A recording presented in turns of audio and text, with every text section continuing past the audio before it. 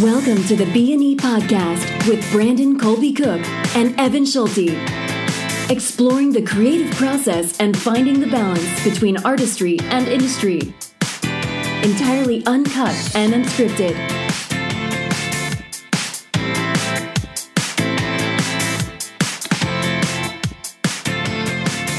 All right, everybody. Evan is ready to rock and roll, and so am I. That's what we just did before we started. We asked each other, "Are you ready to rock and roll?" And we both said yes. So we'll start this podcast off. Yes. Yeah. So how you doing, man?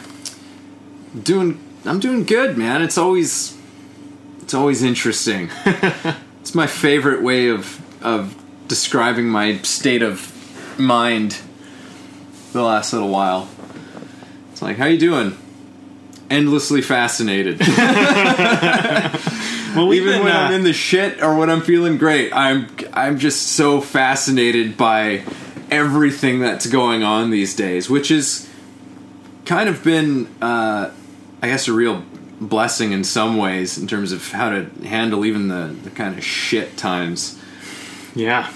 Just to be fascinated by it and go into it. Yeah. I don't think you can ever go wrong having a sense of wonder or curiosity, or openness to the world. I really don't. I just don't think you can go wrong. I think where we do go wrong is where we're like not open to stuff, and where we don't get curious, and we don't like see that maybe there might be something really good coming out of this moment if it's even if it's difficult or it's not working. Yeah. Well, sometimes we have expectations on how things should go, and one of the big expectations that we have, especially in the Western world, is to be happy. Yeah, to be happy all the time. And I mean, I don't know about you, that can be a tough thing to maintain.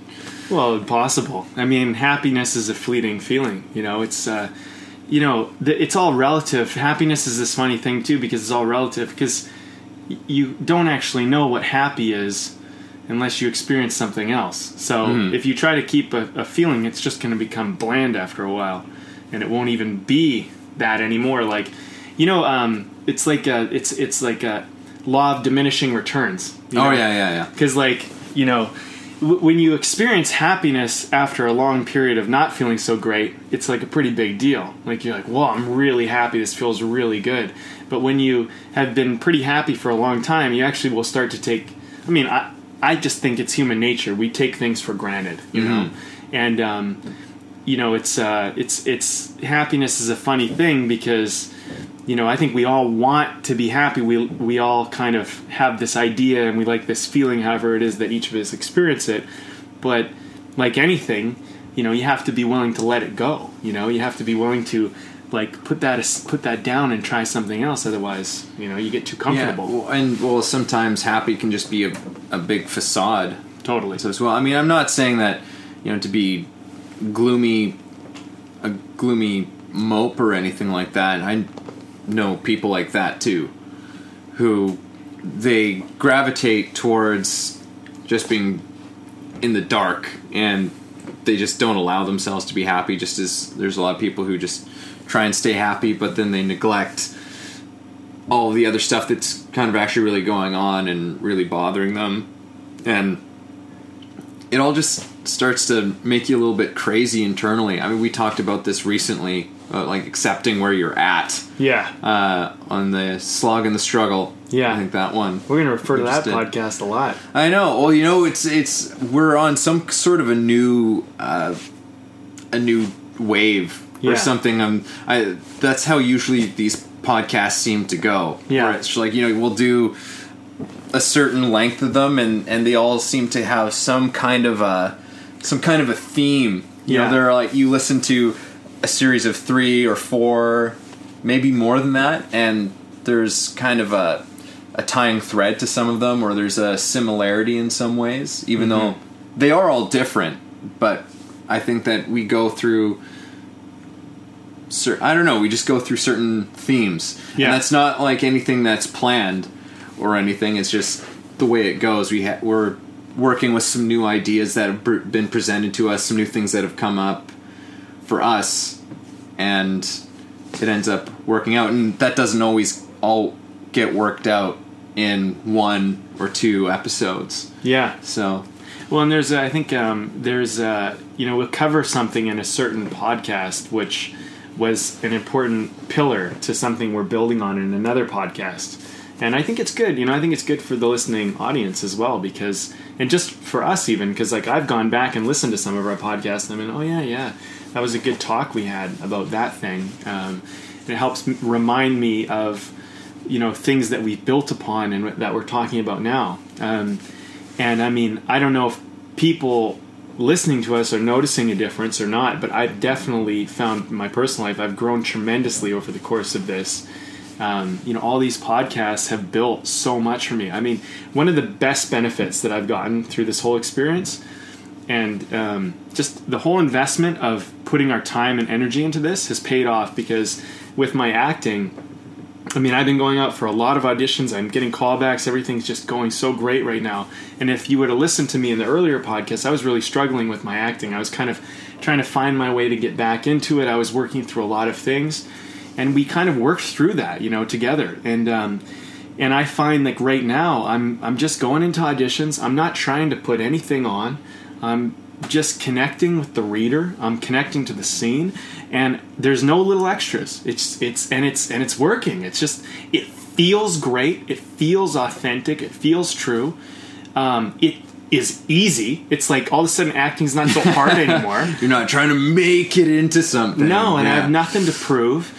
And, and there's just this relaxed kind of way of being. And also, like, I listen to my voice on the podcast, too, and from the earlier ones, and I can see the growth just in my own voice. Yeah. I've noticed, because I've just become so much more relaxed.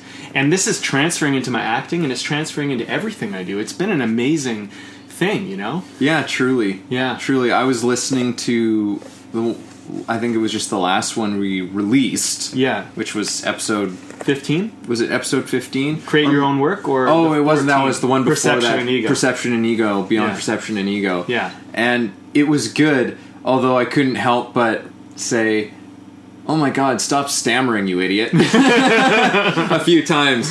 And I still do that. Yeah. But I don't do it nearly as much. Right. And it was just interesting to listen to that and see growth on a technical level, and that really just came down to being comfortable. Right. But that has translated into other areas of my life as well. My interactions with strangers or just anybody, really. And I'm finding less and less, I mean, not just because of this podcast, but all of the stuff that's been going on through this year, this being a sort of a great way in which a lot of that has been expressed, and I've definitely grasped a lot of things that I've been going through this podcast. Yeah. But just a certain sense of ease with other people and with other facets of my life, where I'm just like, oh yeah, okay, I'm a little more comfortable in my own skin about who I am, that sort of thing. Not trying to be something as much as I think I was trying to be something at times in the podcast, and especially in those earlier episodes. It was like, oh, okay, I want to sound smart, I want to sound like I know what I'm talking about, and that I'm interesting, and blah blah blah blah blah, all this kind of ego nonsense that really consumes you. And it's interesting that we did that podcast Beyond Ego and Perception, because that was, I think, one of the turning points of the podcast. I think so, where too. We started to expand what it means to be an artist and what these conversations are really all about. I think that was when I was first starting to come into these concepts of the ego and what we make things mean in our world and that sort of stuff. And I mean, now holy crap, that is territory that we have treaded a lot. Oh yeah. And always uncovering something new. Yeah. In all of it. Well, so much of our talks beyond that point have been about perception and ego. I mean, like, and the ego is this funny thing, because I remember when I was younger and I was, just in acting school, and I would have teachers like, no ego, or get your ego out of it and all that stuff. And I never understood what that meant. And I wanted to. Said from some egotistical teacher. At times, yes. Yes. I've had some wonderful teachers. I have experienced a few teachers that have, their ego was definitely running the show, which is ironic that they were telling us not to have an ego. But I don't think they even knew what it was. I think it was like, it's like this slogan term that's almost thrown around in the artist industry. Yeah. It's like, get your ego out of it. Don't be ego, Don't be egotistical, all this stuff. Yeah, and that's great advice, but it's one of those things that it's great advice that has been said so much and been stripped down and watered down so much, and there's no context to it, so you don't even really get the whole meaning behind it, any of it. Well, they don't understand it, and actually one of the best ways, and we've referred to this book many times, but The War of Art, not the art of war, but the War of Art. What's his name? Stephen Pressfield. Stephen Pressfield. Yeah, it was on the tip of my tongue. Book, if you're listening to this right now, that hopefully means, you're an artist of some kind, or you have some interest in it. Yeah. That is a must-have book in your library, no matter what field you're in, no matter what your discipline is.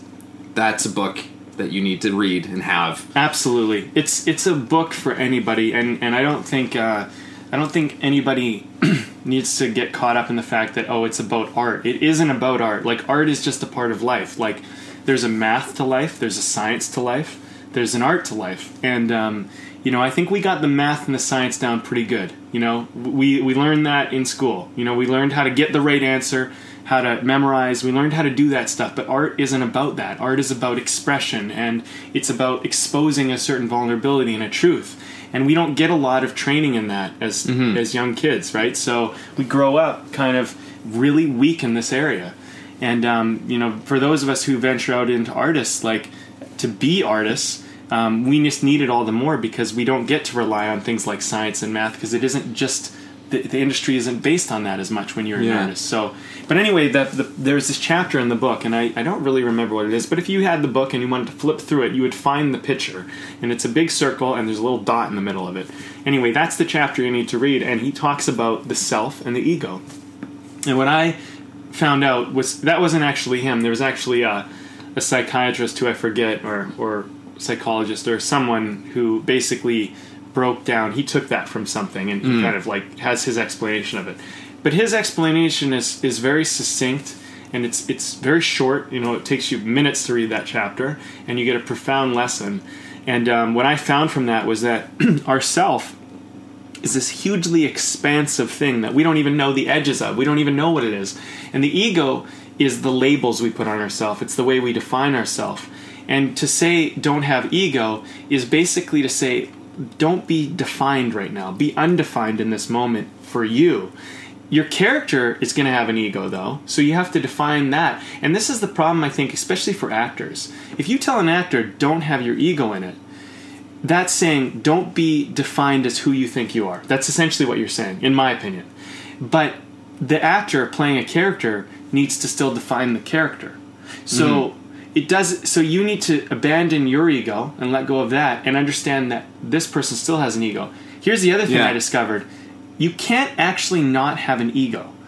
Here's why. Because decision is ego, in a sense. Like, the moment you make a decision or define yourself in any way whatsoever, there's an ego in there. There's a certain expression of self. Yeah. And expression of self looks like ego.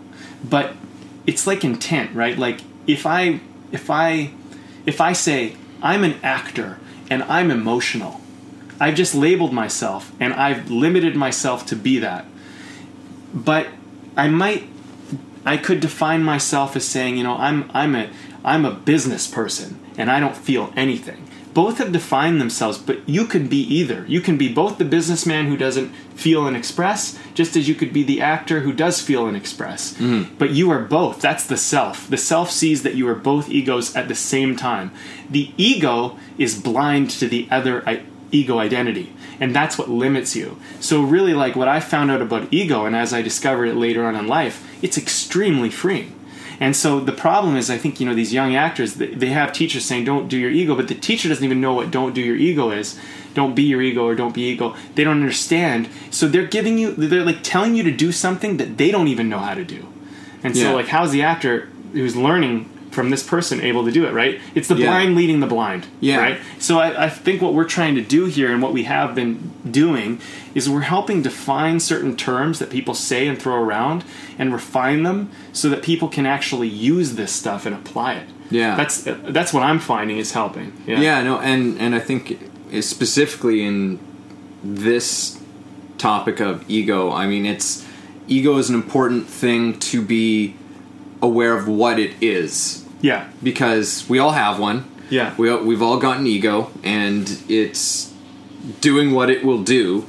It has its own sort of nature to it. Yeah. And it's something that has been talked about for thousands of years. I mean, you look at, the Bhagavan Gitas and Hinduism has talked about the ego, and it's funny because then modern psychology basically has rediscovered something that's been that was discovered a long time ago. But as artists, it's really important to be aware of what this thing is, how it sort of works. In my book that I'm writing, there's a whole chapter on the ego, and it's like there's a chapter that's on the ego, and then there's a bunch of following chapters which basically all still tie to the ego because it's all within that. And especially as actors, which is why I'm writing the book, I'm like, I think actors really need to have a sense of this, because I get almost head rushes these days from watching the TV shows and the movies that I do, because that's what I see, especially when it's a really great show with really terrific writing and terrific actors.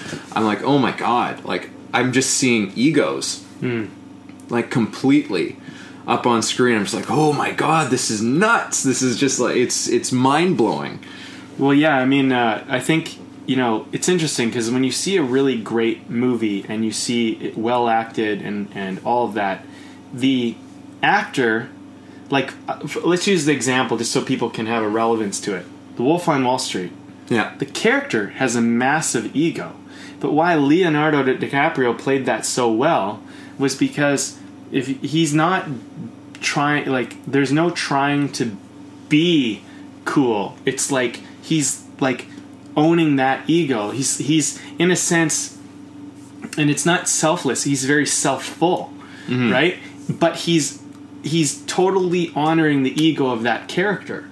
But where I think where actors end up making a mistake is they take their ego and they confuse it with the character, and they can't differentiate between the two. And I think that's why very new actors, they do better at playing someone who's very close to themselves because they don't know how to actually extract themselves from their ego. Whereas you take someone like Leonardo DiCaprio, or you take Marlon Brando or Meryl Streep, right? Someone like that. They can actually separate themselves, especially Meryl Streep. She blows me away. Yeah. Because she can just literally, she's not Meryl Streep when she's in a role. She, you see Meryl Streep, but she's, in this other character's life. And there's no, there's just a real, authentic element to it. And I think that's why a more experienced actor can actually play other characters, because they've been willing to take themselves out of it a little bit. Yeah. Not themselves, but their story. Because your ego is kind of based on the story you tell about your life, how you define yourself, Yeah. Right? Yeah, I think that a lot of, especially this seems to be kind of an acting heavy conversation, but why not? Why actors? You're gonna love this. Well, you'll love the beginning. It's I mean, I went through a lot of training which was presented to me in a way of basically trying to shoehorn my life into the life of another person. And that's an actual acting strategy. Yeah, it is. And there's very deliberate techniques. I'm not going to point out the people who are sort of perpetuators of this method. I mean, for some, I guess it works. Yeah. I don't know. It didn't work for me very well, where it's just trying to shove my life into that of another person that doesn't even closely resemble my own, right? Which is why I think any good teacher will tell you to work with your imagination first and your own ability to empathize and understand a character on that level first and foremost. But I mean, I had teachers tell me that it's like, well, that's not really the most consistent way of doing it. I find that you've got to start from a place of like immediately starting to look at a script and say, who is this person in my life, and when like blah blah blah blah, and you make it all about you. But like Larry Moss says that you should begin from a place of just authentically trying to connect to it yourself, see where you actually just feel it, right? You know, as opposed to trying to then just immediately throwing your own stuff onto it. But just like, how do you receive it first and open that part of yourself up? Because how can you, and I think this is even the example that he uses, like he brings up Hamlet. He says, Hamlet is Dutch royalty who has just returned home after years being away because his father has been murdered, and he's been told that he was murdered by his uncle, by his ghost father. He's like, please tell me an example where you can somehow relate to that. Like, it's something that demands use of our imagination, to a degree, and imagination that using our imagination in a way that actually then connects to us emotionally. Right. That's not to say that there's not, that you can't use your own life experience. You know, sometimes something just jumps out at you and you go, it's like, wow, I know exactly what that's about. But I think when you're working, because then you're working from a thing of the past, you're trying to like drudge up your past constantly into what's happening now. I mean, that's really what the approach is when you're trying to just slot your life in. You're just going from what you know before, which closes you off to learning something new, which I think is an overlooked aspect of acting in training. It's like, well, because to me, I see it almost as it's like shape-shifting. Like, acting is a modern form of shape-shifting that used to be practiced in tribes and cultures of seeing through someone else's eyes. The point is to try and see in a different way, to try and gain new perspective on life for yourself. Opening something out. And when you're working from the past, there's no way that you can do that. Well, the other thing too about the, you know, and I think there's certain ways in which the past is effective, but the problem with the past is that it's limited. You're always limited to what you've experienced. Yes. And if you take it literally, you're really limited to that past experience where, you know, there's all sorts of exercises you can do where you just try on a wonder. Like, I wonder what it would be like. It's a great writing exercise, actually. And I did this, you know, I was coming up with story ideas. I mean, I spent every day for, I guess it was 5 months or something, 5 or 6 months, and I wrote a log line to a new story every single day. I wrote like 150 or 200 log lines or something crazy like that, great. just every single day. And some days were real hard because, you know, and some days were super easy. I could write like 3 of them, you know, so I probably even wrote more than that. But not to show off. No. You get good at anything. I mean, it's practice, right? You just do it every day, right? But you know, I have a system in which I apply that system over and over and over again. And I had this one thing where I said, okay, well, you know, I'm running out of ideas at this moment. I'm not really... so I need to ask myself questions. I knew that much. So I said... And they're just weird questions. Like, what if I found out that my mom was a prostitute? Like just a crazy question, right? It's just a crazy question. But if anybody does that and they go, well, what would that be like? What if I found out that was happening and I didn't know, right? and all of a sudden your mind just starts to go, well, what would that be like, right? If you're willing to follow that down, and now it's all imagination because I don't know, like I don't even know a prostitute, you know what I mean? Yeah. So you know, and so like it's the other thing. So and this is like it's all about that question, and that question, if you use your imagination, you have access to unlimited. And you can always back it up with data and find out information, but you got to let your imagination run a little. And I think that literal translation into acting has shot me in the foot too many times, because I'll be like, oh, this moment, this is just like that thing, with my uncle. Yeah. And then I'll try to apply that, but it's not the same. It's just not the same as the scene. And my emotion, the way I experienced it, because based on my life circumstances, was entirely different than this character might experience it. Yeah. And it just gets cloudy. And you become so self-absorbed that way too. That was my other experience with doing that. And it's like, okay, I'm going to use this moment in my life, to have this response to this situation, and next thing you know, it's coming up to when that's supposed to happen, right? And now I've stopped because I'm like, oh, it's coming up to this thing, and now I'm not even listening anymore, really paying attention, because now I'm just trying to think of this moment. It's so crazy, right? Isn't it? And then it doesn't happen. It's like, oh, I don't know why this didn't work. Like I found this moment and it worked so great when I was at home, like I was thinking about it and it was working, and then I don't know. It's just a backwards way of working. Well, in my opinion, it's like you're because then I learned through doing Meisner work that all of the emotions are completely there if you are present.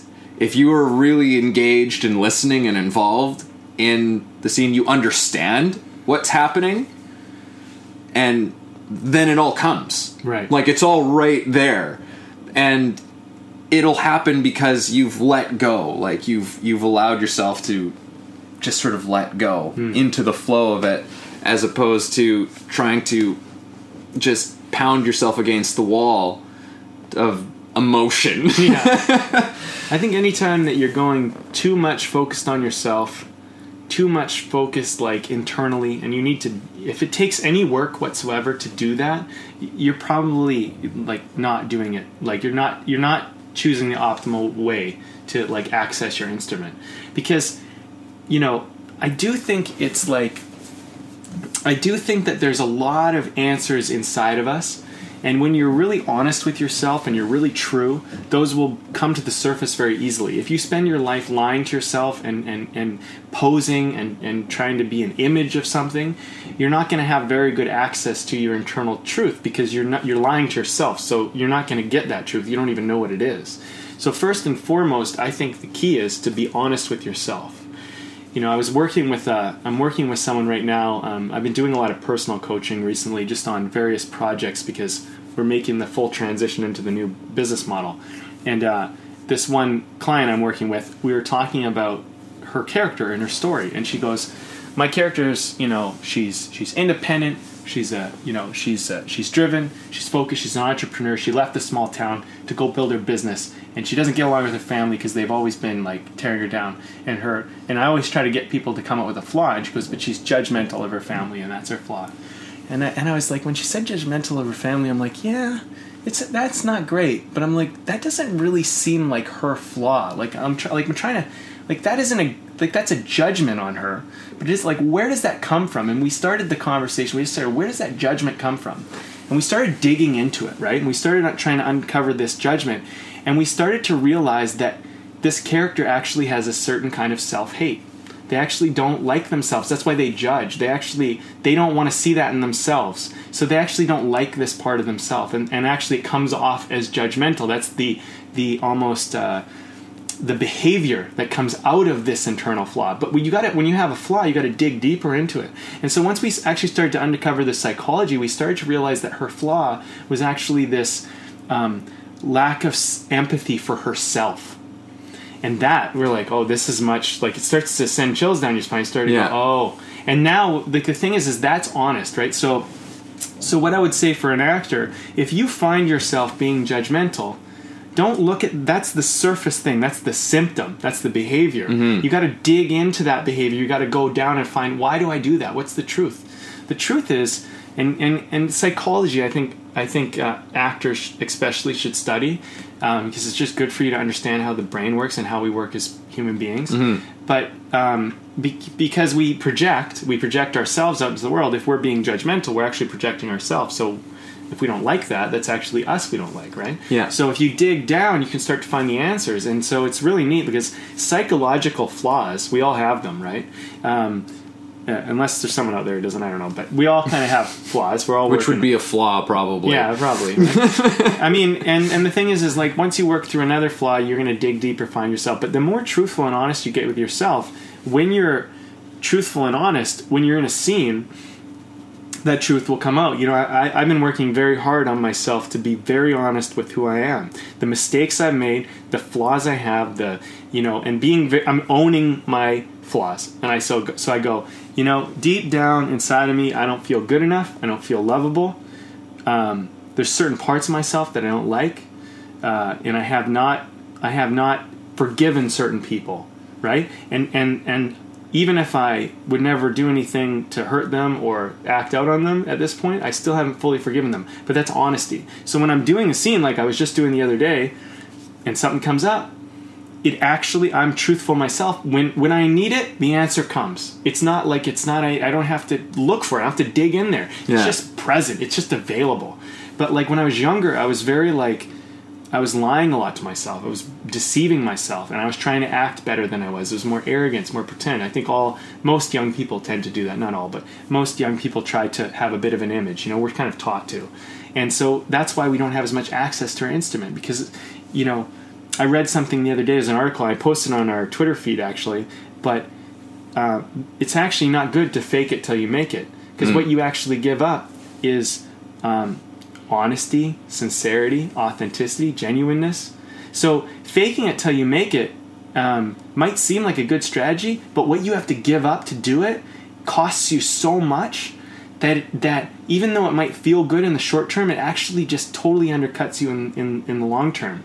And so really what would be better is if we didn't fake it at all. We were actually really honest, and we're like, look, I don't know about this thing, as opposed to pretend we do. Yeah, I think that, the whole idea of fake it till you make it, I feel like that's almost like it's a strategy that you employ in order to just sort of conquer that initial fear of something, to get into the arena of what you're trying to do. Sure. To be like, okay, you know what? I'm just gonna pretend that, I'm confident, whatever, and that maybe something like that'll get you into a room, right? Like and a Band-Aid fix. And it's like, okay, that'll get you into it. That'll allow you to get an experience, of whatever this thing is, because that's really, I think, what that whole thing is about. Fake it till you make it. Short-term strategy. Yeah, it's a short-term strategy. It's something that's like, you don't have experience, you don't know what you're doing, you're not feeling confident. That's what's going on. Yeah, pretty much. And I think that it can be successful in helping you get that experience, get over that little hump, so you can get in, see what it's all actually about, and then can it. Yeah. After you've gone in there and probably realized, oh, this isn't actually as scary as I thought it was, right? Because then the problem with faking it until you make it is that if you continue to do that, you never really actually gain any self-confidence, which is what you eventually want to actually acquire. Yeah. You actually want to feel good, you actually want to feel assured in yourself. Yeah. But if you're continually faking that you're that thing, and you're not presenting your authentic self to whoever the people are in this environment or this world that you're in, when you're continually doing that, even if you're getting approval, well, you'll still never feel confident because you're getting approval for something that isn't real. That's the big kicker. Yeah. You explained that really well, in my opinion. I mean, because that's the thing. Like, fake it till you make it actually does in some scenarios work as a short-term strategy. But I think if we see it that way, as like, okay, I don't know what I'm doing right now. I don't have the experience. I don't have the credibility, but I'm going to go do it. And you know what? There's no point in going in this like week. I'm going to go in and I'm going to just, I'm going to put on the I can do this kind of facade. And you know what? Sometimes that's what you got to do, But I think that if you rely on that strategy, as you said, it really does. It costs you actually building real confidence. Yeah. And it reinforces a lie you have to live. Like once you tell a lie, you have to tell that lie over and over and over again until, unless you call yourself out on it. Like, it's actually more courageous to be like, yeah, I was totally fucking faking it before. Like, I was just like, I was scared out of my mind. I didn't know what I was doing. And someone was like, oh, you seem so confident. And you could be like, you know what? Actually, I wasn't confident at all. I was actually super scared. But I needed to amp myself up enough so I could do it. And if you do that and you expose the lie, you're free of it. Yeah. But if you're not willing to expose the lie, you're totally barred and trapped by it. Yeah. I think that the other option, which I might encourage people to do instead of the fake it till you make it, is complete humility and honesty. Yeah. Is you walk into that situation and, whether that's some sort of a networking thing or conference or I don't know what that situation is per se, but you go in there and you just say, it's like, listen, I've never done this before. I have no idea what I'm doing. Yeah. But I really want to learn. You know what? People really respond to that sort of thing, and you might end up getting more out of it because of that reason. Like you might end up meeting somebody or talking to somebody that you felt like, because really if you're considering doing this thing of fake it till you make it, this involves somebody else. Yeah. Like you're faking it for someone. It's not just for you. Like you're faking it because you feel like somebody needs to have someone else outside of you needs to have a perception of you, right? I think that just with a more humble and honest approach, you might find somebody who's much more willing to help you. Yeah. Maybe they're not will.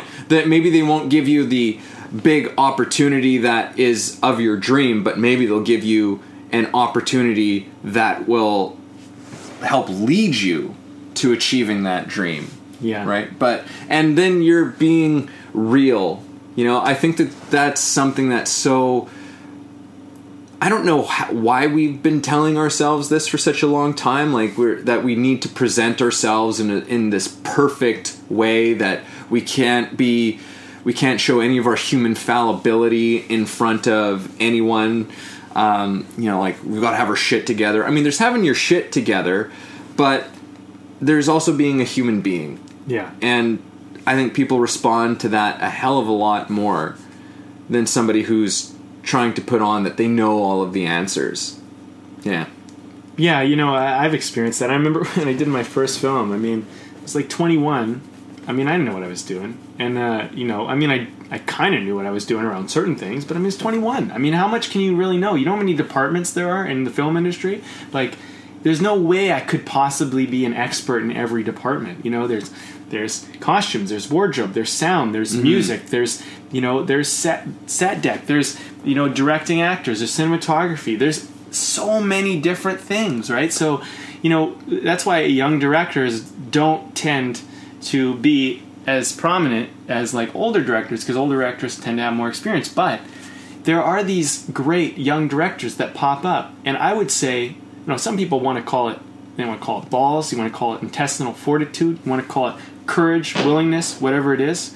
That's all about, okay, I don't know what I'm doing here, but I'm willing to go out and do it, and I'm going to go try. And what I found was, like, I remember the music, the composer, and it was the first time I'd ever hired a composer for a movie. I'd made a few movies before this, and they did all right, but this was my first real, like, kind of movie.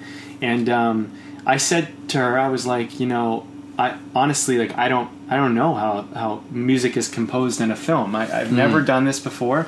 We've always kind of just thrown it together. I don't get it. I don't know. So, like, and she was like, she told me, and she was much older than me. She had already won like Leos and a Leo for something she'd already done. So she was recognized in the industry. And she said, thanks for that, because, you came in here and you didn't have like ego about it. You were honest, and now we can kind of like really work together. And she showed me, she taught me what we could do with composition. And she became one of my like teachers and mentors for that period of time, and it was wonderful. And I think if I had gone in and be like, oh yeah, like let's do this, and like, and acted like a hot shot, I never would have got all those great lessons. Yeah. And like, at the end of the day, it only would have hurt me, and it only would have hurt, like, it would have hurt everything. So, like, ego is not the way to go. And I don't know. I mean, I think a lot of the time, too, we think, well, I'm not going to say we, because I don't know what other people think, but I know that in myself, I've thought that I needed to be something more than I actually was for people to accept me and get by, and I've actually found the opposite. That it's like, you don't actually need to be that much. All you really, like, people love, in my experience, authenticity and being genuine and being honest. It's refreshing. Like, because we deal with so many bullshit people that when someone's real with you, you're like, oh man, like I can take my guard down, I can just talk to you, it's like not a big deal, right? I think more than ever today, we had a good talk about that with Marco Pasqua a while ago, on that sort of matter, and also a guy that we talk about a lot on here, Frank Kern. A super successful guy who is just such an advocate for honesty and authenticity, and not putting up, some bullshit sales pitch in terms of what you do or who you are. Yeah. Well, it's funny. Like Frank Kern is, I've never met him personally. I've just, been taking in a lot of his content, and I find him, he's been profoundly impactful in my life, because he's someone who just really is really genuine and authentic, and he doesn't just talk about it, he actually does it. Like, for example, there's he has lots of like helpful vids. He'll send them over, and he'll be like, here's some, and he's like, I want you to work with me at the end of this vid, but by the way, what I'm going to do is I'm going to offer a course. This course is about $3,000, $4,000. I'm just telling you that up front. There's no sales pitch or anything, but this is going to help you, and if you want more, then we're going to talk about that at the end. And so you already are totally prepared. There's no like surprises. It's like, hey, this is what we're doing. But every video that I watch from him, he really does honor what he says. Like, there's something helpful about it, and the way in which he speaks about it. I love that core influence talk that he has online, which is like a couple hours long. Yeah. It was a profoundly shifting talk. Like, it was one of those keynote conversations that changed my life. And I did the work. I did everything that he said. I did all the questions and everything. And it helped me to understand myself in a way that I just didn't know before. And that's just out there online as like, something people can get. And, but I mean, it just goes to show that like, that's a person out there constantly offering value, and you don't have to be any more than you are. And in fact, if you met him, I think, or even just you kind of like tuned into a video, you wouldn't necessarily assume that he was like, because he's not a show off. Like, he's not showing off. He has another talk, which I'll just mention that, by the way, since we're on the topic, and I want to give him a bit of tribute. But he has a talk about, if you're going to be a coach or a mentor or teacher, he's like, don't be someone that's like, don't go the I'm so great model. Like, go, because it's like, he uses this analogy where he's like, imagine I showed up to your house and I was just like, look how great I am. I got this new shirt. I'm driving this Ferrari. Oh, by the way, look at these shoes. They're awesome, aren't they? I'm living in a mansion. So, by the way, this is how I got all that stuff. It's like, now you're like, okay, so now you got to model this, right? But what's the problem now is that if you don't feel like you're some kind of wow success, now you have to always kind of have this image of like, I am this thing. Whereas it's like, he talks about like, instead of making yourself so important, make the other person important. Talk about them and help them, like what's important to them. Because who cares? Like at the end of the day, we're all in it for ourselves, right? I mean, ultimately down at the core. So let's just be honest about that, and let's not pretend like, and we don't. And then when you kind of have that, you kind of realize that like you don't need to be so special, And this whole idea of needing to be special, I mean, I think that needing to be special creates a lot of problems. And I'll just say from my personal experience, I believed when I was younger I needed to be special. I really did believe that. And at a certain point I didn't feel special. So I didn't feel lovable. I didn't feel good enough. I didn't feel like I added up because I had to be special to get the things that I wanted. But when you don't have to be special anymore, you can have what you want, and you don't have all that personal devaluing. Yeah, and then it also brings up this whole question. It's like, okay, well, what makes me special? Yeah. Why am I special? And then it's just like, why am I special? Oh, because it's the ego. It's ego voice. Yeah. Why am I special? We should always use that as the ego voice. Yeah. Let's come up with something. Yeah. Something really good. It'll sound really smart. Like Batman. Really, Okay, yeah. What makes me special is that and then you come up with some sort of absurd thing. It's totally contrived. Totally. And I think when we actually touch on something special is when we just start being. Mm-hmm. When we just start being like honest with ourselves and with other people, like that's when something special happens. Totally. Yeah. And I don't think special is like one of those things that I don't think you can manufacture it really. It's like it's kind of a discovery. I mean, there's those perfect moments in life that are really special to you, but you almost don't even notice them until you're in them. It's not like you can try to create them, but when they, I don't know. I think special is what you give to other people. Yeah. That's what makes you special. I also think it's not just what you give, but it's a recognition of something that, like, it's a recognition. Like, special can happen all the time. It's just, are you recognizing that it's there? Mm-hmm. No, absolutely, and because it comes down to not because you're literally giving something to somebody, like as in, oh, I'm giving you a gift, or I'm giving you advice, I'm giving you, I don't know, wisdom, I'm literally giving you something, but sometimes I think that we give to people through our being. And especially when we are in that place of authenticity and just complete transparency in who we are, and we allow other people to be themselves, for them to drop that shit, that's a fucking amazing thing to give to people. Totally. Yeah. And people will say, it's like you'll be blown away. Like I know that I've been blown away with just brief interactions with people before, just like, and it's almost always comes down to the genuineness of their character. Mm-hmm. You just like, there's something about them that just like, it allows you to be a little bit more who you are, and that's a gift that is like, it's invaluable to give that to somebody. And sometimes it's just like a brief thing here or there. I remember when I met Dan Millman, who we talk about on the show. I went to see him give a talk at a hotel years ago or something, this big conference room. And after he had kind of given his talk, and then we also got to watch the movie that was based on his book, Peaceful Warrior.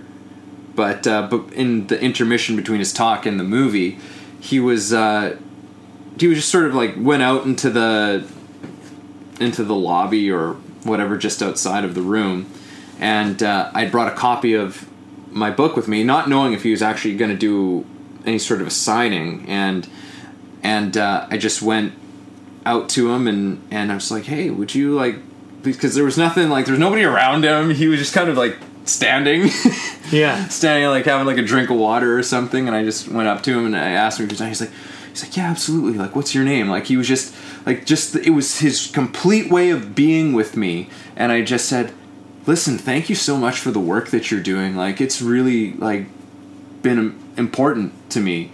And he just looked at me and he like shook my hand a second time. He was like, thank you so much, and that was it. Like, it was a very simple interaction with somebody, but it was extraordinary. because I just felt like, he's, I don't know, I just felt so at ease with this person.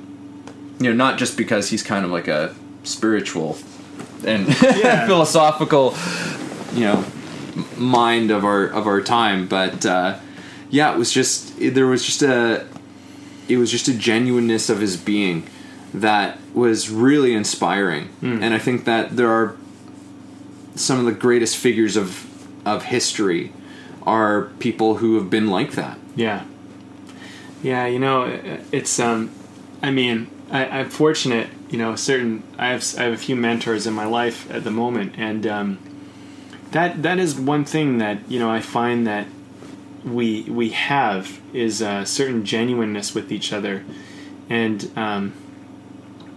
just an honesty, and I think about some of the talks that we have, and there's just no there is no image, there's no they know me as much as I can share with them, and I know them as much as they can share with me. And it's not, they're mentors for me, not because they're all high and mighty in the world, but what you find out that this person who looks like they're just so successful and externally whatever, they're a real person, right? And when that person is really real and they're connecting with the real person, you build a certain kind of relationship that's just built on a certain amount of truth. And one of my mentors, we were just having a conversation about this, and he mentor other people as well in certain areas, but he and I have a certain kind of bond, a certain connectedness, and a certain consistency. And I was asking him about someone else who's kind of in kind of someone he helps a lot, and and he was saying this person is not there's a certain kind of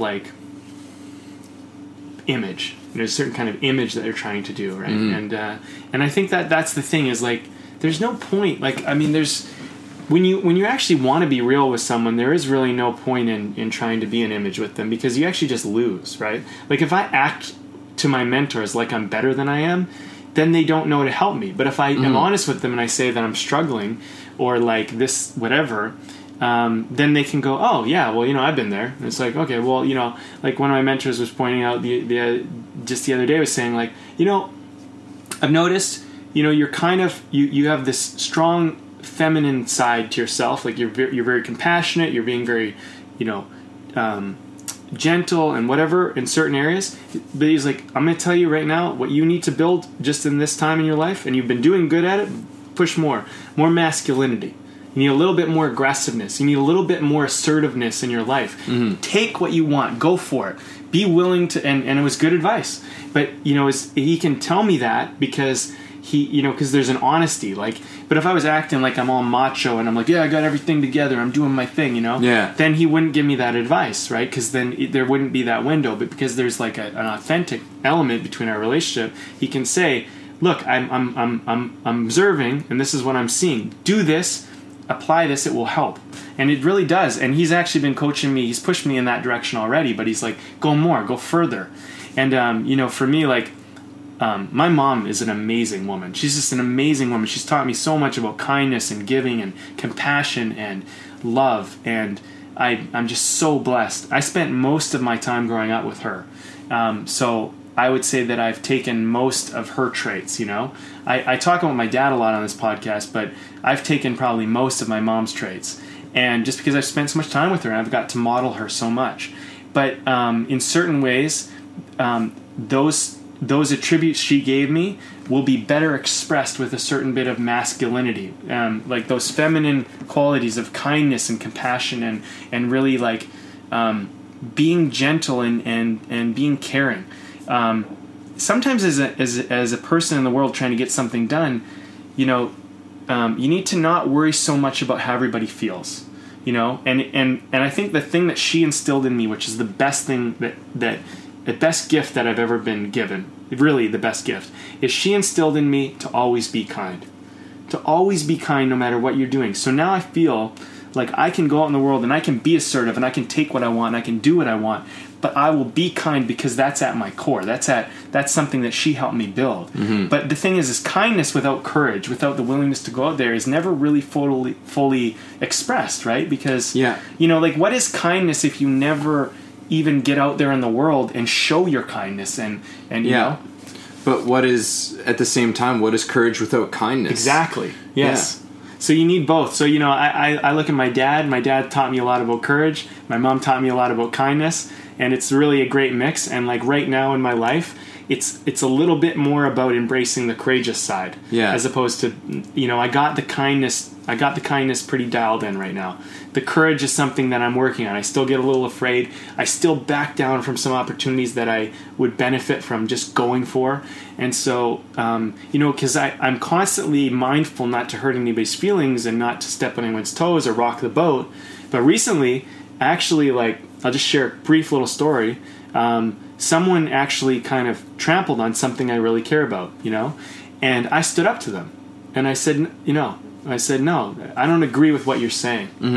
And I stood up to them in a group of people, and I said, no, I don't agree with what you're saying, and here's why.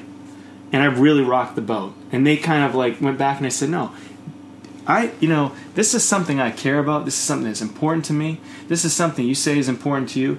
Do not down talk that in front of us right now. If you're going to down talk it, let's look at that. Why are you even here if you care about this thing right now? It would almost be like if we were on this podcast and you started down talking this podcast. Not that you ever would, but I'm just saying, right? Or we had a guest and the guest started down talking the podcast. I would stand up for the podcast because I believe in my heart, genuinely, fully, truthfully, authentically, that we are here doing something that's not only helping ourselves, but it's helping other people, and it's a good thing in the world. So if someone came in and started to trample it, I'd be open to their ideas, but if they started to trample us and whatever, and do so without backing it up with something really valid, I would stand up to them. And that's part of courage. That's part of being but I can be kind about it, but I don't, but I think too many times in my life where I've let things slide, and that's what I'm learning in my life right now is go for what you want, take what you want. But at the same time, I'm going to just say this to our listening audience, go for what you want, but if you're good at that, find kindness, find that compassion to not take everybody down as you're doing it either. I find that's oftentimes the tricky thing to do, because especially when you're standing up for something, you get into defensive mode. And when you're in defensive mode, you're not necessarily in kindness mode, right? You're not in trying to understand. Right? Which is a very important skill to learn when standing up. And the best thing that I'm starting to discover with that is to try and bring people into the kindness, especially if my intention is good. Right? It's just this is what I'm saying, and this is why I'm saying it, and it's for these principles, and it is for these reasons, right? And usually you find a common ground there with somebody, and now it's not just you're an idiot and you're wrong and whatever. It's just no, this is what I'm standing for. What do you think about that, right? And it's just oh, well, yeah, yeah, you expressed it right, because it's not about being right or wrong. It's about making a stand for something you believe in and being I stand for this. I think this is valuable, and I want to uphold this in the world. Whether you believe that's right or wrong is your prerogative, but this is the value I'm upholding with this. And this is what I stand for. It's not whether you're right or wrong, but I stand for this, and on my watch or on my time, it's not okay, for you to down that thing. I would never. One thing I am very hard about right now, and I draw a hard line on this. You do not talk poorly about my friends behind their back. You want to talk poorly about them? Let's call them up right now and invite them here, and you say what you're about to say to me. Because if you can't say it to their face, you're a fucking coward. And I will say that to a person, because I don't want anyone doing that to me, and that happened to me in my life. And you can tell right now, I draw a really fucking hard line on that. If you got something bad to say about someone, you call them up, you say that to their face, and you grow up. You don't be a little wimp and talk behind their back. And people do that. But you know what the other thing too is? People are going to do that. I can't stop people from doing that. They're going to do that. That's going to happen. It's going to happen in the future. It's going to happen with people. My saying this to anyone on the podcast ain't going to stop them. But I'll tell you something right now. If you talk behind someone else's back, you don't hurt them, you hurt yourself. Because you just destroyed your internal world of what you can do. Because now you believe that other people will talk behind your back if you do that thing. Yeah, well, when you attack others, here's your psychological lesson for you. Yeah. When you attack others, whether you're aware of it or not, you are now creating a culture where you are expecting an attack in return. Yeah. Not necessarily from that person, but you are expecting some sort of thing to come back at you. And so now you're in defense mode. Yeah. And that just puts you into more of an attack mode, and it continues to spiral down that way. Reinforces itself. It keeps on reinforcing itself. So, that's why so many, the Buddhists have that's one of their big, major tenets. It's like, do not speak ill of other people. Yeah. It's just a bad freaking thing to do, right? It hurts everybody. It hurts everybody, right? Yeah. Not just her, but mostly it actually really does hurt you. Yeah. It hurts the person more because psychological wounds are just deadly. They're so deep. They're so tricky and ingrained in there that they're hidden behind all sorts of things. Like when you see a judgmental person, what you have is someone with a psychological wound. And that's hard because we live in a culture that doesn't actually understand how to dig in past surface level symptoms, right? We see a kid with ADHD, but that's the symptom, but we don't actually dig in to where does that behavior come from? Why did that happen? So we have this culture that's built on surface level. So there's a real lack of compassion and understanding, mostly because people just don't understand what the hell's going on. But if you participate in it, if someone talks poorly about you and you talk poorly about other people, you don't really have a leg to stand on when you want to stand up to it. But if you don't talk poorly about people and someone else does talk poorly about you, I find that the truth always surfaces eventually, Yeah. Eventually that person who spoke poorly of you, they will be exposed. And there's the only way to not expose someone, or the only way to let someone continue to hide in the darkness of talking poorly, is to talk poorly about them or talk poorly about others, because now you look similar.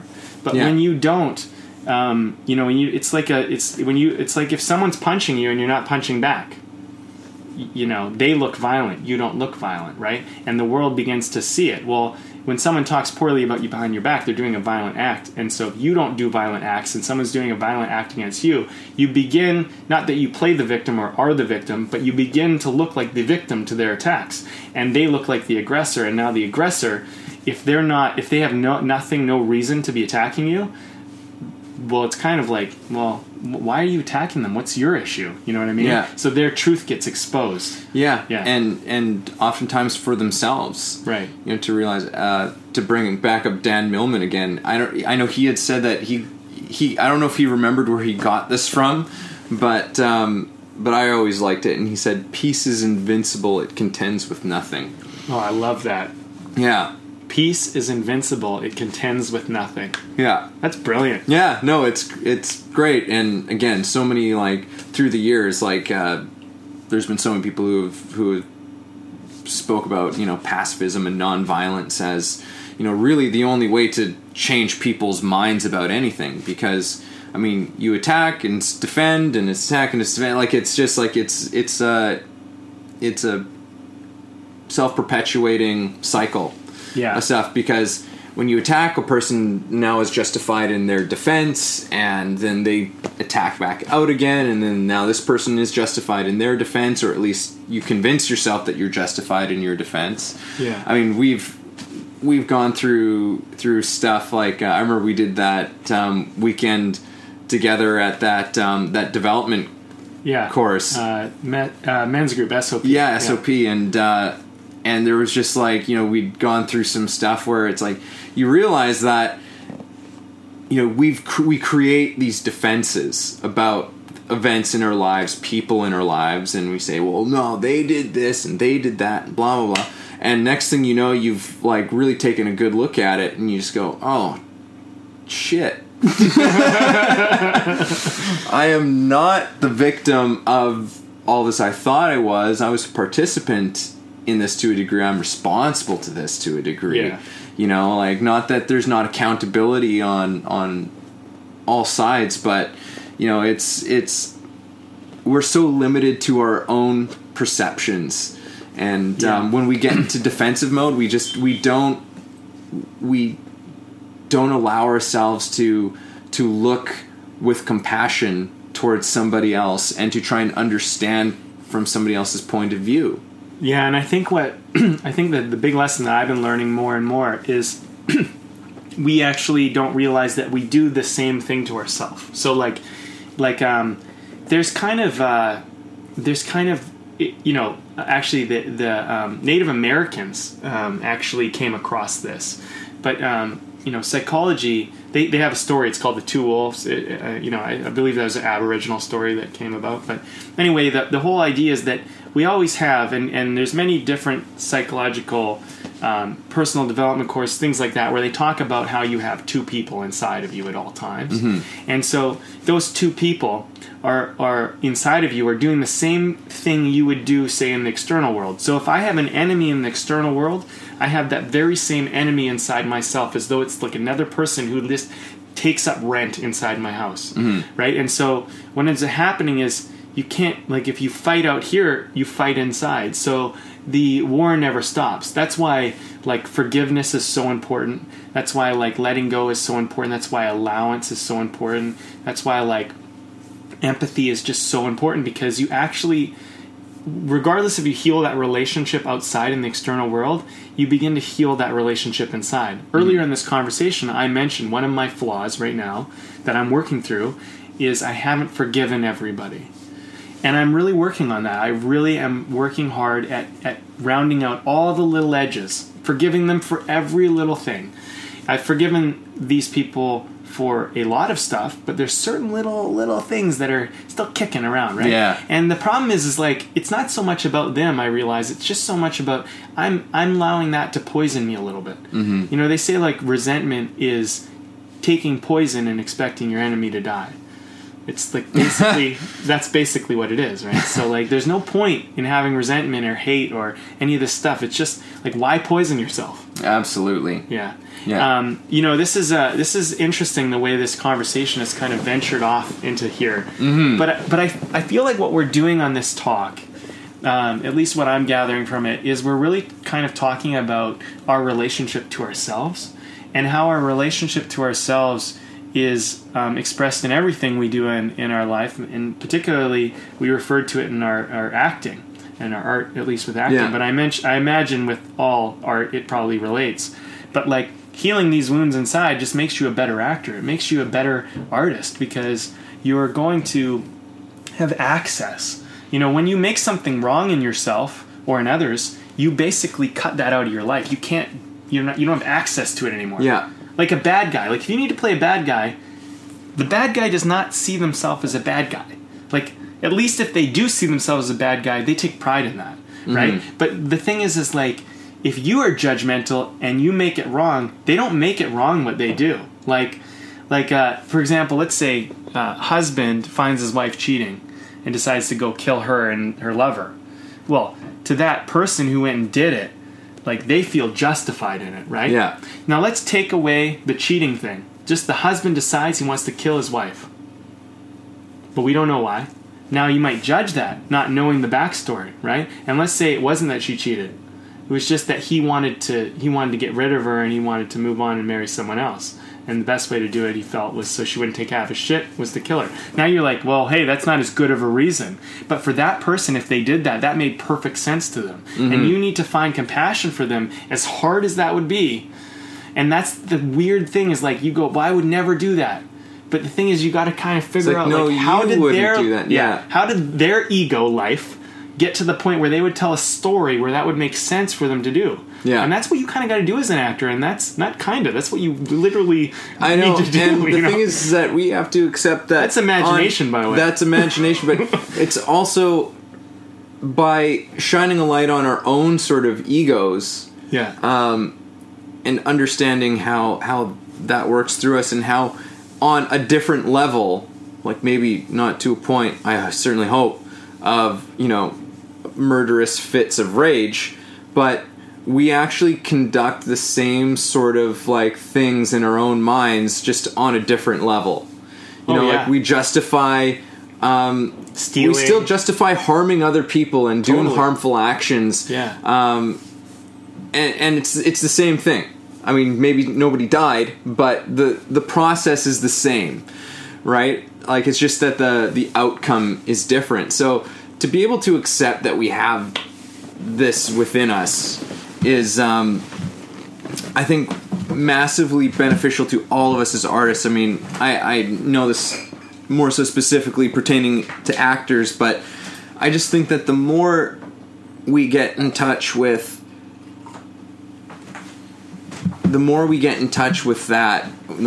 in touch with our egos, how our processes work, the way that we act in the world, the way that we perceive the world, and how we heal these things, like you said, like as we shine a light on it, which is the only way that you begin to heal it, is you got to shine a light onto it. Yeah, you got to shine a light onto it. And that's the thing, is when you shine a light onto it, you look at it and you see it in yourself, and you find empathy for that part of yourself, you now gain access to it.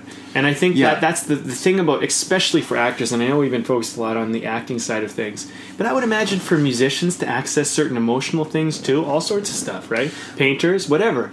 But you gotta start to accept this is a part of humanity. So if it's a part of humanity, it's a part of you. Yeah, and I think it even pertains not even necessarily specifically to an art form. I think when you shine a light on these things and you learn to heal these things, you learn to forgive these things and let these things go that you've been carrying around, it also frees us within our creative process as well.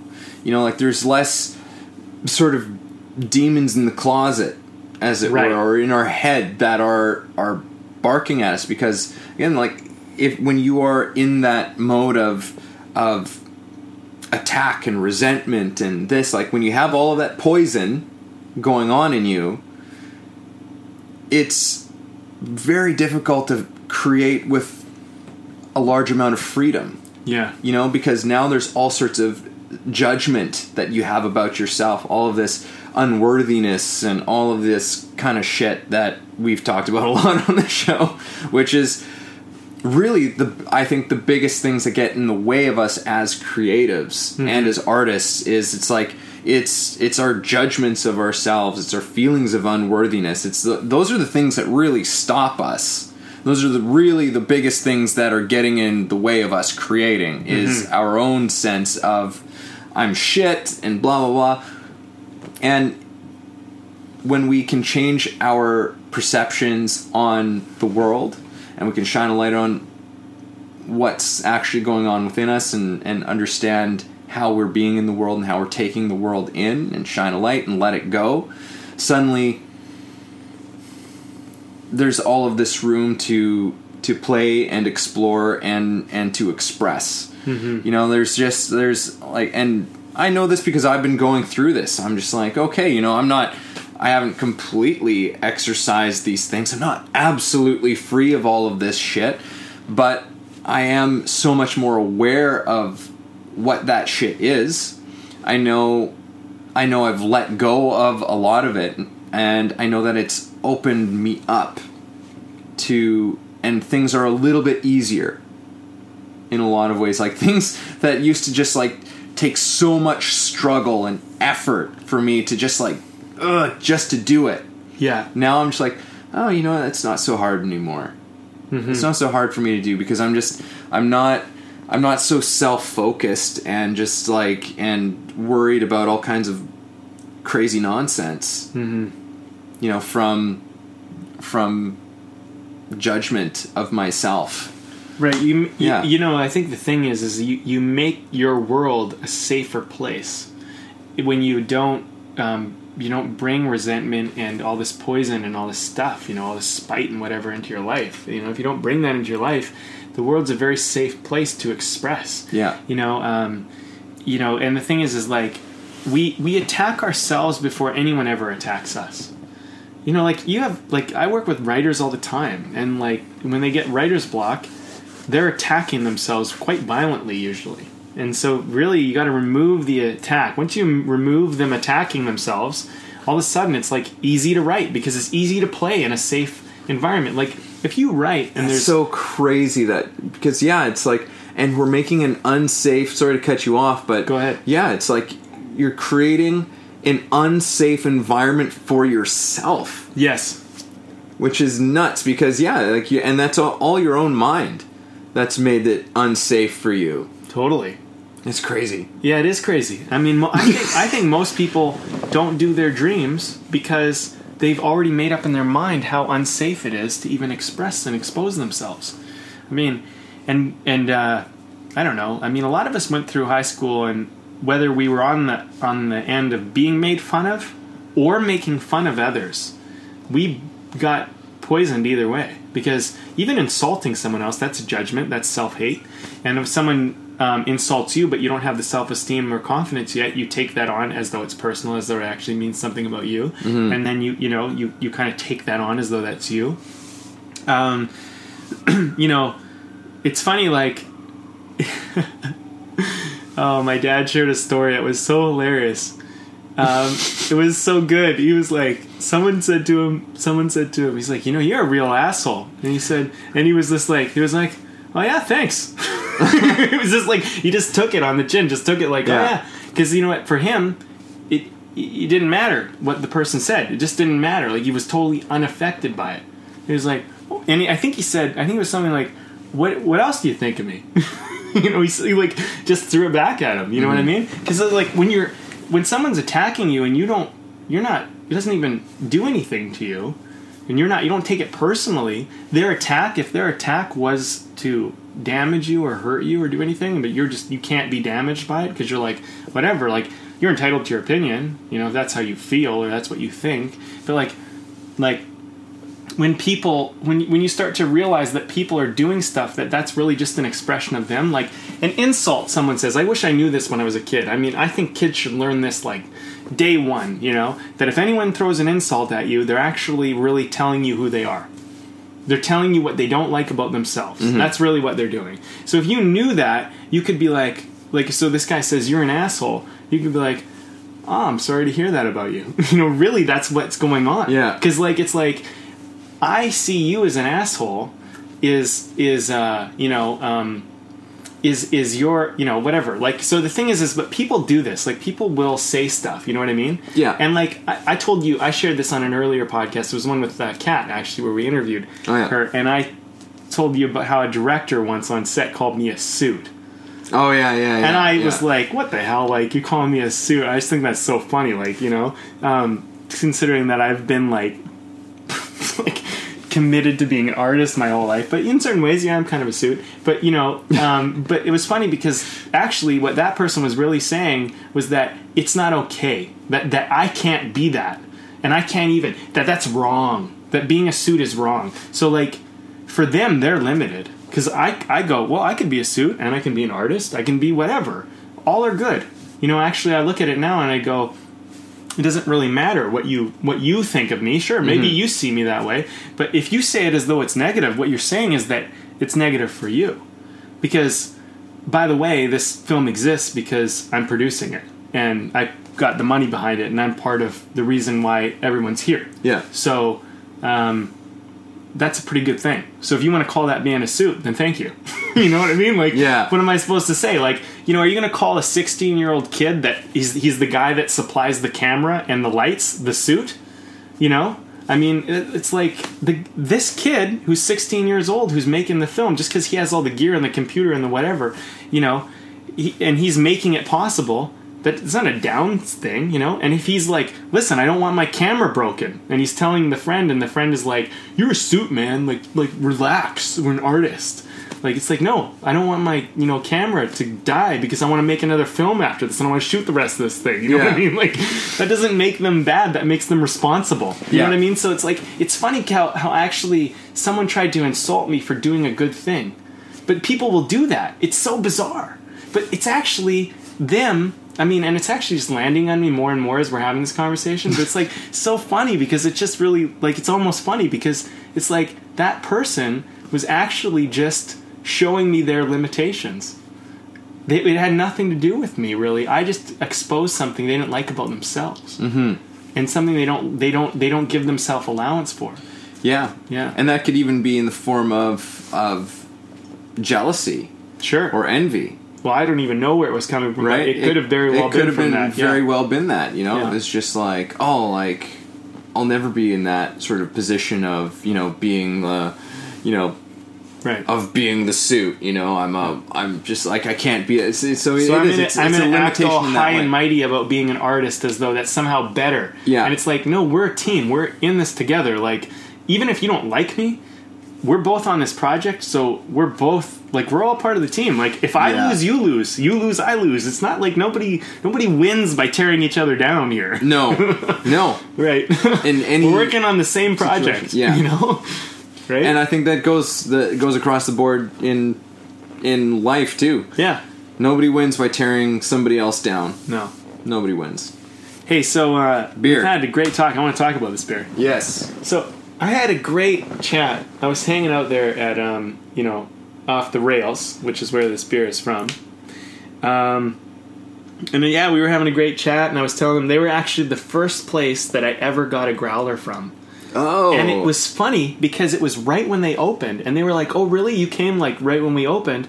And they actually, my growler has a special sticker on it that not all growlers have. That come from there. So it's a sign that it was actually like one of their first growlers because of the way, whatever they're ordering of it. Yeah. And they had to actually put a sticker on it and stuff. And it's a really cool growler. Yeah. But it's funny, it was the first one. And so anyway, this beer has an awesome name. So before we talk about it, I'm just going to tell you the name. Please. It's called Eastbound and Brown. Eastbound and Brown. Nice. I like that. So it's a dark ale, really dark, hey? Yeah. But tasty. You've gone through a glass and a half now. Yeah, Same with no, me. it's really good. I don't know why I always I never gravitate towards the darker beers. Yeah. Which I don't understand. Maybe it's just because I never really grew up drinking them. But I know when I was in Ireland, like I was drinking stouts and loving it. Yeah. Like, so I've got to branch out more often and do that. You're always the one who gets the darker ones. But this has been really good. Like it's a tasty one. It's tasty. It's like creamy yet refreshing. Yeah, it's like it's definitely got like a little bit of a it's got a little bit of a body to it, I guess you'd call it. But it's not so much that it's overwhelming. I'm finding it's going down pretty quick, pretty easy, and it's enjoyable. There's nothing too much about anything. They really dialed this one in. I really like it. It's actually an ale. Yeah. And they did it so it's kind of a seasonal, really. It's kind of to introduce fall. So this is the kind of they're introducing fall. They actually told me they're like, we wanted to get the taste of fall in there. And by the time you hear this, it's probably spring. Yeah. But So you might even heard in this while we were talking some pops in the background. It's actually like Halloween weekend right now. Yeah. So there's a few fireworks going off. But mostly it sounds like the studio's been keeping them out, which has been good. Mm-hmm. But anyway, so it's good beer. I'm enjoying it. I'm enjoying this conversation too. Why don't we I don't know, start wrapping it up? Yeah. Maybe? Yeah. I think so. We covered some really interesting topics. I mean, some of the things that we talked about, we talked a lot about acting. We talked a lot about the psychology that we're all going through. And I think that is an interesting topic that we've kind of ventured into more so because we as artists are our own instrument in so many ways. And so it's really important for us, I think, to be aware. And, it's kind of like I'm going to go back to my mom in that lesson.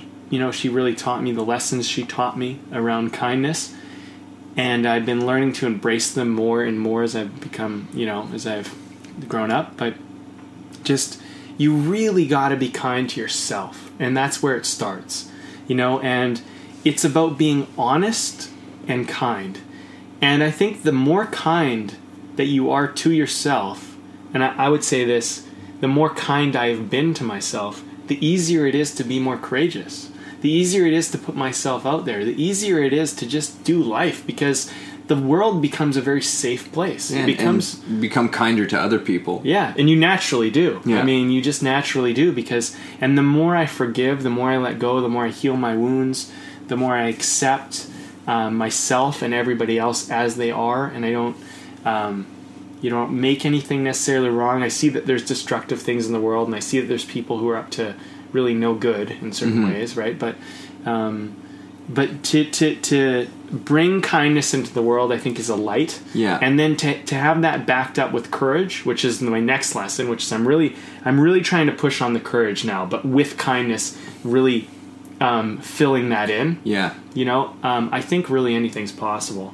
And I think that is an accessible instrument. And I would attribute my really like great auditions and great experience with acting to this sense of internal kindness, because I'm being so kind to myself that when I get into an audition, I don't need to be any different than I am. I really am just being me. Yeah. Like, not my ego, but I'm being myself, and I can step into this character's ego, so to speak, and just be like, this is connected, grounded, authentic work. And I'm getting like a good response. It's like, obviously they're calling me back, things are happening, I keep getting brought in, by the same people, so something is working, but it's been fun. That's been the best part, man.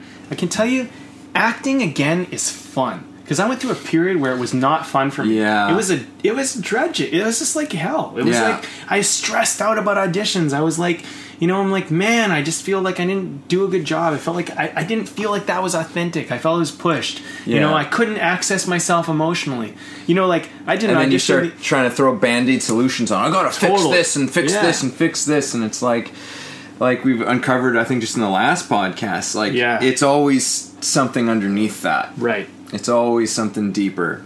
So I think that's what we're getting into. I mean, we kind of got into a little bit more of what's causing our problems, as opposed to, and I hope that this conversation begins to help people get down a little deeper. Like that thing I shared about that writer I'm working with. Yeah. They said their character was judgmental, but really the deeper message, the deeper flaw was that the character has a certain kind of self-loathing, a certain kind of self-hate. Yeah. And not accepting themselves. So I think if we take the behavior we do and see that as a symptom, and we dig deeper and we go, why do I do that? Like, why do I try to prove to everyone I'm good enough? What must be going on for me to feel the need to do that? Right? And we heal the deeper issue. We don't have to have Band-Aid solutions. We can actually, and we can have fun, because I'm having fun right now, man. I'm loving life. I'm loving acting. I'm loving everything. I'm loving when I'm writing. It's just been wonderful. That's beautiful, man. Yeah. That's a great place to be working from. Yeah, and it took me a while to get here, man. It's been a lot of self, digging, Yeah, and it's a worth. I'll just add to that. That's a worthwhile thing to go through, and sometimes it's a difficult thing to go through. But what do you got to lose? Yeah. At the end of it, all you have to do is gain. It's all growth. Yeah. Right, and just embracing that process, sort of learning. Like I said at the start as well, it's like just being fascinated by all of it. I love that. Like even that's so good. Yeah. Where I'm just like, wow, like this is some serious shit.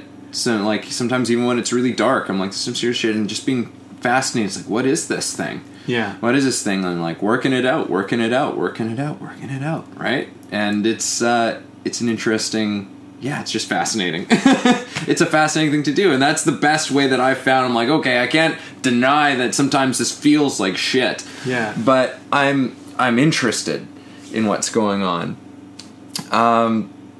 But yeah, for me, I mean, I'll just touch on, like you said so much there that I won't necessarily try to add I'll on let to. You go first next podcast. But I'll just touch on. I mean, we talked a little bit about that whole thing of like fake it till you make it and stuff like that, and it might be a way of like a short term thing to give you sort of the courage that you need, but I would again say the better route might just be to really accept where you're at, and with humility and honesty walk into that situation. You'll find that there's a lot of people who are willing to help you because of it.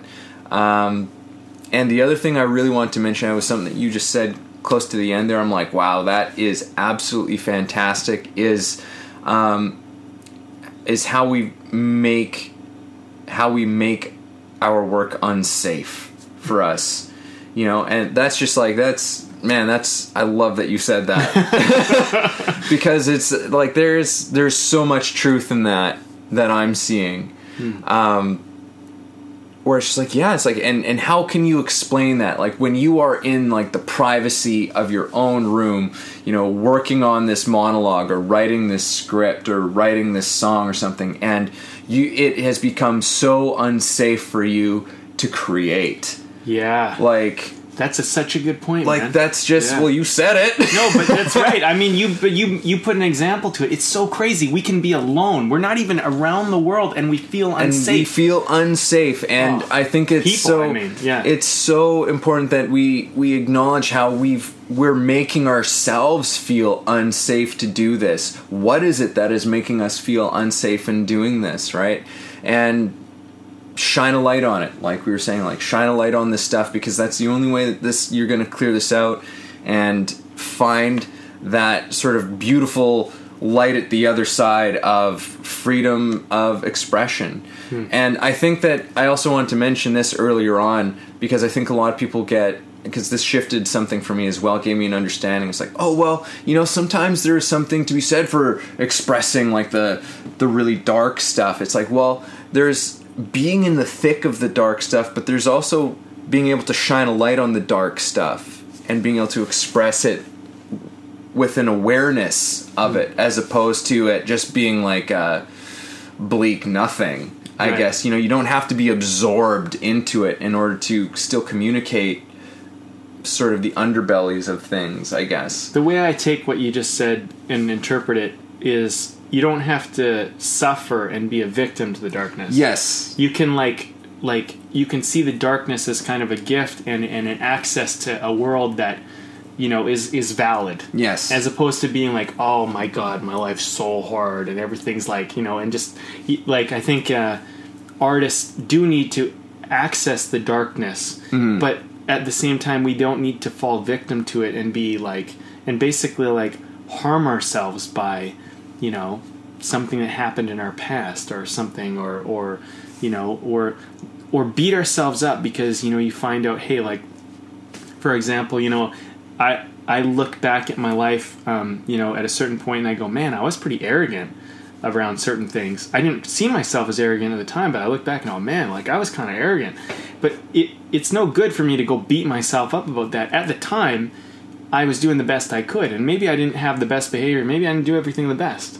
But the thing is like, I can have compassion for those. Like, why did I have arrogance? Well, I probably had arrogance because I really just didn't feel good enough, and I wanted to feel like I felt good enough, so I acted like I did, and I was faking it till, you know, I made it, which was not working, obviously.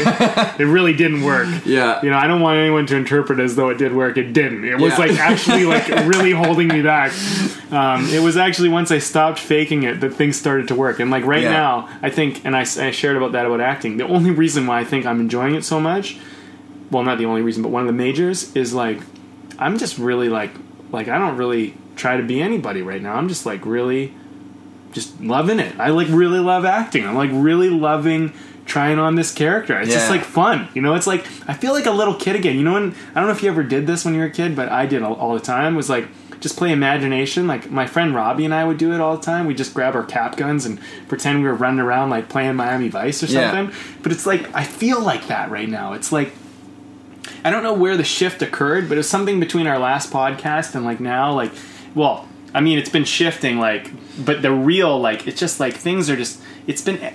You know, it's actually been the seeds were planted, then the harvest is happening now. Yeah, like it's actually been happening over the few months, but I'm really seeing the benefits over this last month. Like this October has been wonderful.